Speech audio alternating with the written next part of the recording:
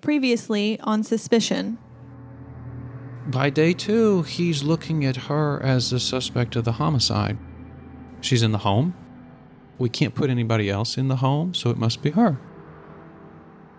She had gone to see Mr. Lee's mother, whom I understood that she hardly ever went to see in the hospital. David and Raynella had signed wills. They were what they call mirror wills. In the case of one death, the other gets everything.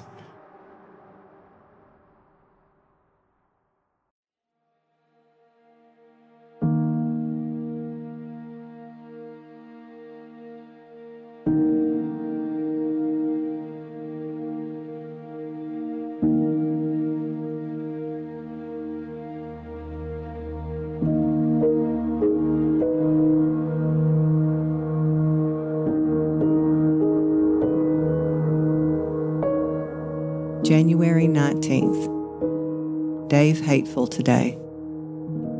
I cried and cried. Yes, my dad trusted her. He believed in, what she told him or what she said. He always would say, Nell knows.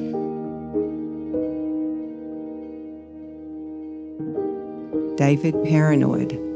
Bad argument.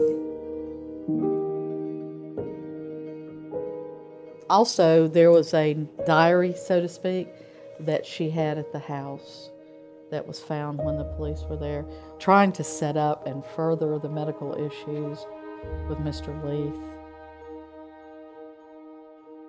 We believe it was her leaving a trail in time. This diary is sort of a combination diary date book. But what's interesting is that in the diary, she's also tracking his blood pressure. Remember, we have a nurse here. Dave hateful. Controlling. His way or no way. I cried. She was just tired of being married to him, and she was going to get a lot of money of property out of it. I'm tired of it and everything else. I feel like not being would be easier than trying. Not only did she kill David Leith, she tried to blame it on a third person, That was part of their strategy. It upset me because to think that somebody would try to accuse you or say that, you would do something like that to your father. My bad. Tomorrow is a new day.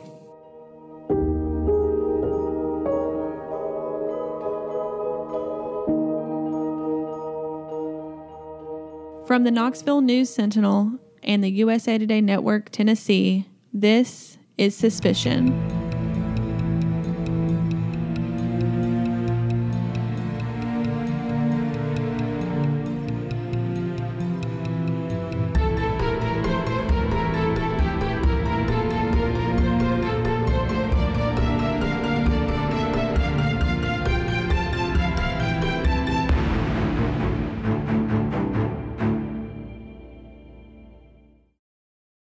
Those words come from a diary Raynella kept in the days leading up to her husband David's death. And like anything Raynella does, it's an ink blot. What you see and hear depend on what you believe about Raynella already. David Leith has been dead for nearly a week.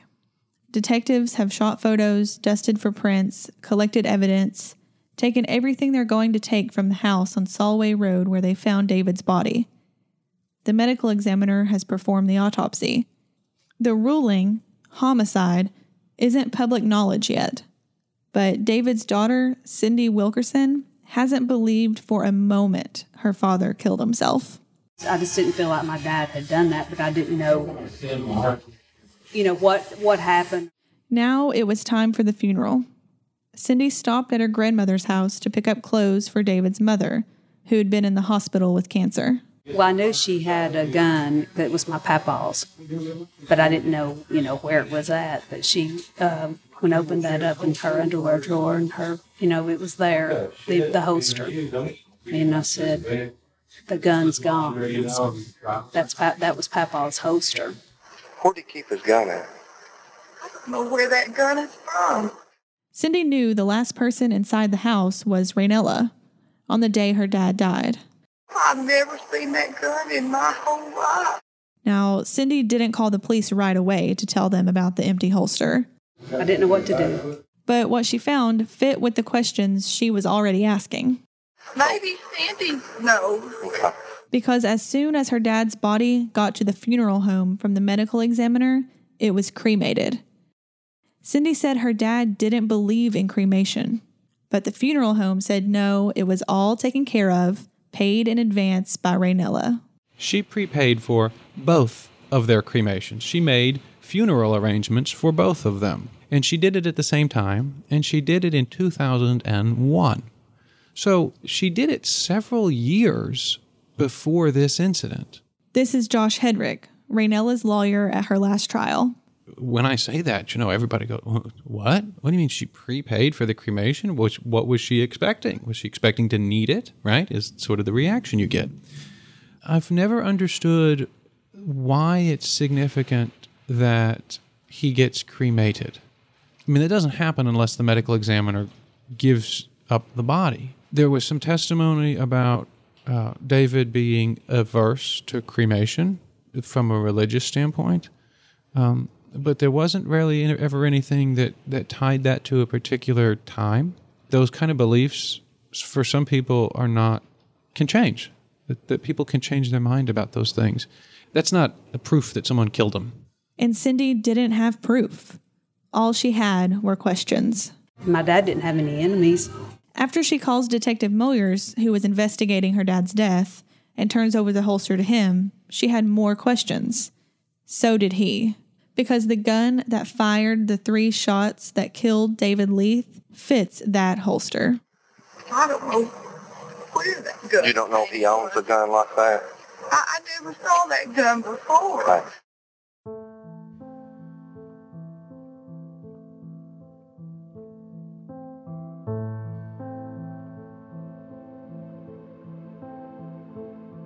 Cindy and Raynella were not friends. They hadn't been close for several years.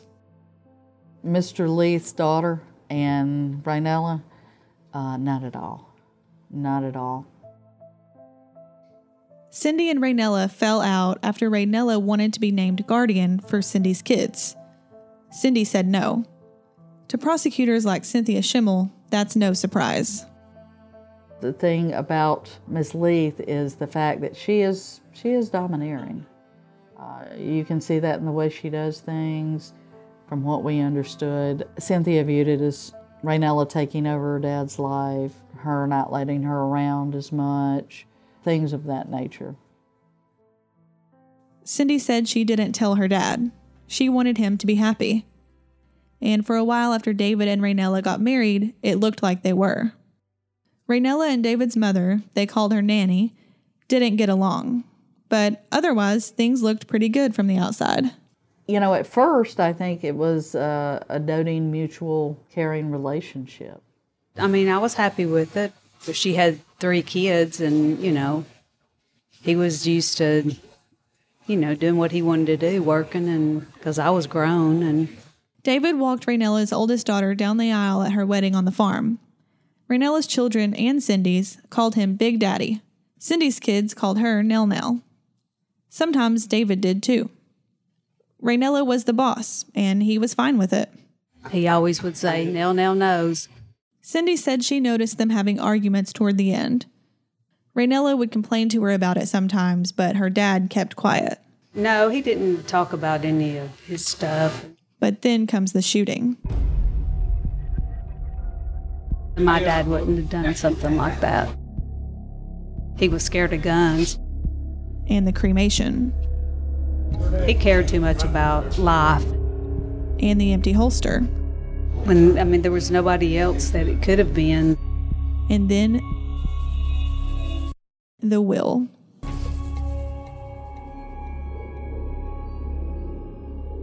I give, devise, and bequeath. There were wills drafted. I believe reciprocal wills. all of my remaining property that I may die possessed of.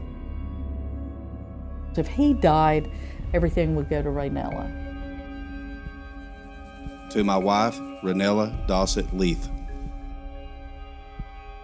And basically leave his daughter out.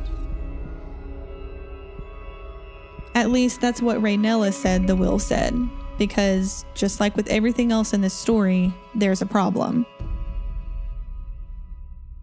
Nobody can find the will. Maybe you did do it. Maybe you savagely beat a 78-year-old man. Maybe police did get the right person. But you know what? To get you, they lied. And the witnesses lied. And stories changed.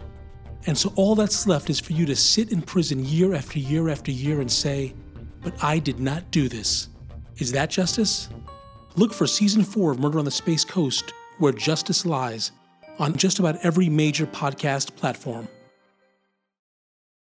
All Raynella had was a copy of the will kept by their lawyer, Charles Child. David kept the original in the sock drawer in the bedroom where he died. But now, it's not there. Has anybody seen his wallet laying around anywhere, anything? If you feel all good here, look at that. I think you find his wallet laying around anywhere. Raynella said it was simple. The police must have grabbed the will when they searched the bedroom that day. But Moyers and the other detectives say, will? What will? We don't have any will. No reason we'd take that. Then Raynella said the police took the will and lost it.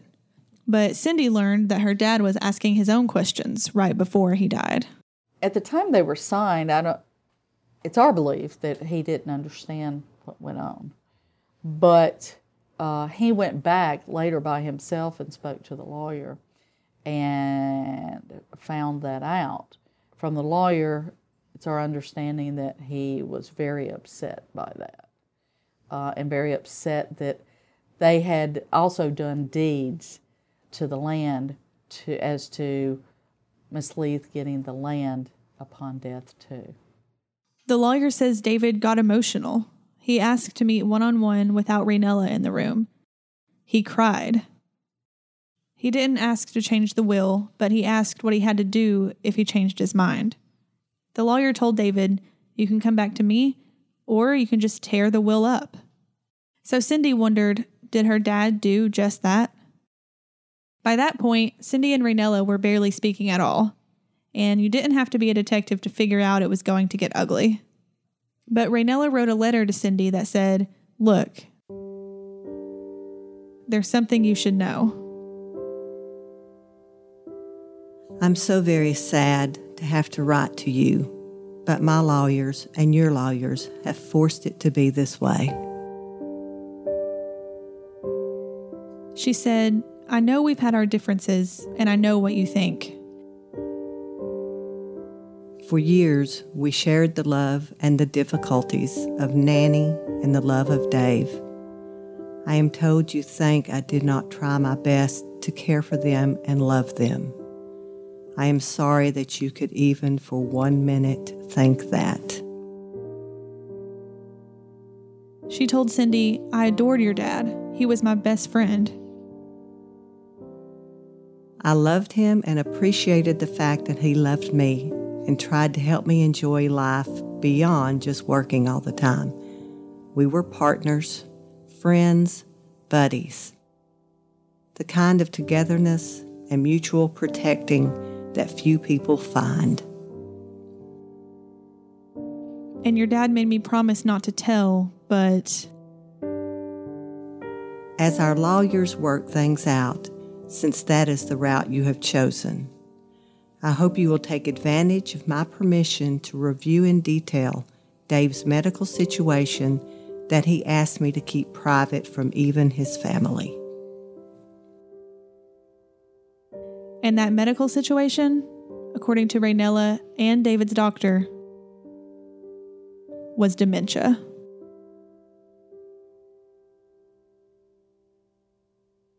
The doctor said it started in 2000, about 3 years before his death, when David started acting strange, tired, grouchy, not himself. A brain scan found a mini stroke, a tiny blood vessel that had gotten blocked. January 19th, Dave hateful today. I cried and cried. He seemed to get better, but Raynella says he was never the same, and he started going downhill. January 22nd. David paranoid. Bad argument. She kept a diary about his condition, his blood pressure, how they got along. March 8th. Slurred speech. Hateful. Stayed in bed all day. And to Raynella's defenders, this explains everything. The arguments, the questions about the will, maybe even the suicide. We see in the medical records that when he's having an off day, he often feels persecuted and angry and confused. And we have a man who is seeing a neurologist for dementia symptoms. And of course, we all know that loss of emotional control is not uncommon in dementia cases. The same argument that people said, David was very against suicide. That's easy for you to say when you're a healthy 40-year-old man in the prime of life. It's different when you're staring down the barrel of advancing dementia and becoming useless, and you change your mind about things. And to prosecutors like Richard Fisher, Cynthia Schimmel, and Mac McCoyne, it explains everything too. She was noting, and she hadn't been doing this long, about his behavior on certain days, how he was. He was upset. He was very agitated, things of that nature, which also was suspicious. Because during one of those visits to the doctor, David looked up and said, "Help me." And he just babbled, "I think my wife is trying," and it's written in the nurse's notes, "My wife is trying to kill me." While in one of those intervals where she had him in the hospital a couple of times before he died. Setting the stage. I think it was all part of the staging to show that he had some dementia and he was not normal, and then he obviously killed himself with 3 shots. This diary and these letters, the one to Cindy and a couple of others to the doctors and nurses who treated David, they're in Raynella's own handwriting. And if you read them one way, they read like the words of a heartbroken widow who can't understand why people are accusing her. She's lost a son, 2 husbands, now maybe a stepdaughter and 2 would-be grandchildren. As you can see by the copy of the included letter to Dave's daughter, such a bad situation has got worse. To have her feel as she seemingly does means I have lost 3 more people all at once. My heart is sad. I feel so sorry. But if you read with a prosecutor's eye, you can't help but wonder, is she overdoing it? Please accept this little note as a hug to each of you who may have made my Dave's life more comfortable or less frightening, especially during this last year and a half. We are trying to let the Lord carry the heavy end of the cross these days, but the aloneness is something with which we have to continue to struggle. Thank you again, and may God bless. Raynella. Cindy didn't buy it. She said she never saw any of this behavior from her dad that Raynella and the doctors are talking about. And the doctor said, well, no, we don't know for sure whether he had Alzheimer's or some other brain condition. Only an autopsy could prove that. The police were still investigating. Reporters like Jim Ballack were still calling. She was very displeased with the way it was going. Knox County District Attorney General Randy Nichols, the one who took over for Raynella's first husband, Ed Dossett, stepped out of the case. Another DA from another smaller district, the 10th Judicial District based in Cleveland, Tennessee, about 90 miles south of Knoxville, took over. But he was busy. His assistants were busy. The case was complicated. Lawyers in the DA's office came and went, and the case was passed from desk to desk. Then it got reassigned again and again and again. And it wasn't that county's case, so it wouldn't have a priority. They would probably be more inclined to use their resources to deal with their own homicides. There was still no arrest and still no will. So finally, in 2006, 3 years after David's death, Raynella came to probate court and asked the judge to declare her copy of David's will official and give her everything. Cindy fought back. Finally, what she thought would help get the ball rolling, she filed a civil suit. And she went to a number of attorneys in town, she told me, who wouldn't touch it. And she Why? Why wouldn't they touch it? Well, probably because of the people involved. Some of them may have been friends with Raynella, some friends with Ed. It has the potential to be a toxic case to take on. Finally, she found one. That lawyer, James McDonald, specializes in wills and estate law. He filed a lawsuit that said not only is Raynella's copy of the will bogus, and not only should Cindy inherit the Leith farm, but Raynella had no right to David's estate because she killed him. The petitioner comes into court with the most unclean of hands, which should bar her from having anything to do with the estate of her victim. What they filed was not a wrongful death lawsuit per se. They filed a lawsuit under a Tennessee law that prohibits anyone from profiting from a death that person has caused. So that would have thrown the whole estate business into up for grabs, I guess. It's very similar to the laws in other states. If you murder someone in a big name crime, you go to jail. You can't write a book about it and collect the money. You can't have any of it. And in this case, the allegation was that Raynella was profiting, if you will, because she was getting everything. The estate, in the estate. Yeah, the allegation was that Raynella shot him and killed him in the civil lawsuit. This law, known as the Slayer's Rule, almost never comes up in any court case. And this lawsuit was the first time that anyone came out and accused Raynella of killing anyone. It took everybody by surprise. And then Raynella and her lawyer responded and said, "No way. I did not kill David. You did."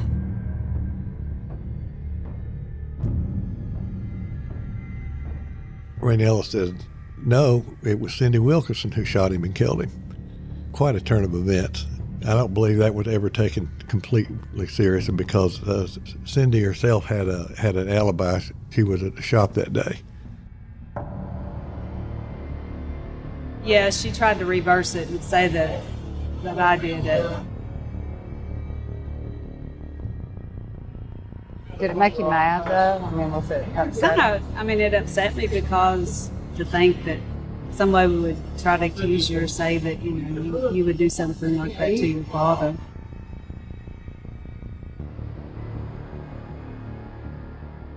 Raynella's lawyer tried to get Cindy's challenge thrown out of court, but the judge said no. You two definitely have a dispute, so let's settle it. It does seem odd that, that will that was a source of emotional visit to see one's lawyer, that, 45 days later it can't be found. While Cindy and Raynella fought over the will, things changed in the 10th District. A new DA was elected, Steve Bebb. He was a former judge, and he liked attention.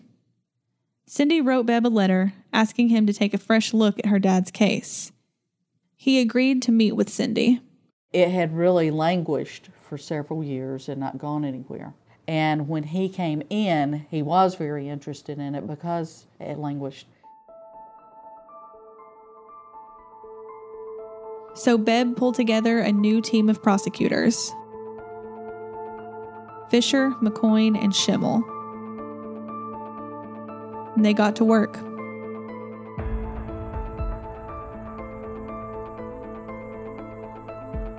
And he made it a priority. He said, this case is in our lap. I'm serious.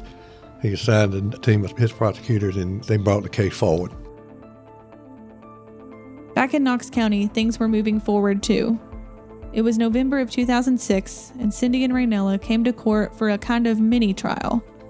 Not so much over who killed David, but over the will. And this was the only time Raynella ever took the witness stand. She tried to refuse to testify, but it wasn't a criminal case. There was no Fifth Amendment right not to incriminate herself, even though detectives came to court to take notes on what she said. We don't have audio of that testimony, but we have a transcript. Dave was a proud man, and it was my job to take care of him so he wouldn't be embarrassed. I was his primary and only caretaker. I want to answer you. Just ask me the question. Lick your pen. Are you ready? I'd never met the woman. Over the years, heard lots of interesting stories about her, that she was a force to be reckoned with, according to any number of different people. I do remember in the course of the Chancery trial that I asked a series of questions, kind of got to the punchline, as it were, and said, and Ms. Leith, you understood that the only way for you to wind up with all the real estate was for David to die first. And her answer was, yes, she understood that. She stuck to her story. David had dementia. He didn't want anybody to know. He was forgetful and losing things. Maybe he lost the will. David was concerned. He wanted to be sure that will took care of me. He'd had some bad feelings towards Cindy, and he was concerned about her spending habits. Cindy and David's friends testified too. They all said he was fine, right up until the day he died. One of them even says Raynella asked him on the day David died to sneak in the house and get the will for her. That very night when he called to express his sympathy and asked if there's anything he could do, and he said Raynella told him, you can go down and get the will for me if you would. And he thought that if he couldn't believe that, this is the day of David's death, that he's committed suicide. That's what everybody was being told. And Raynella wants me to go get the will the day he's dead. The judge said he would review everything and rule on the will. But before he could rule, the case took another turn. This woman is not guilty of killing her beloved David. A grand jury charged Raynella Dossett Leith with first-degree murder. And the death in the cow pasture got a second look.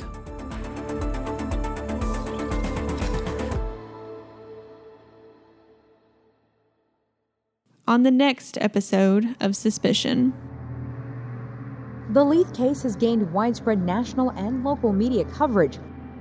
Raynella averts her cold, blue eyes as she passes rows of TV cameras lining the hallway outside the courtroom. The state was kind of stuck, right? Because neither of their two theories makes a lot of sense. And if you believe someone is trying to kill you, and they do kill you, it's not really paranoia, is it? Wouldn't be.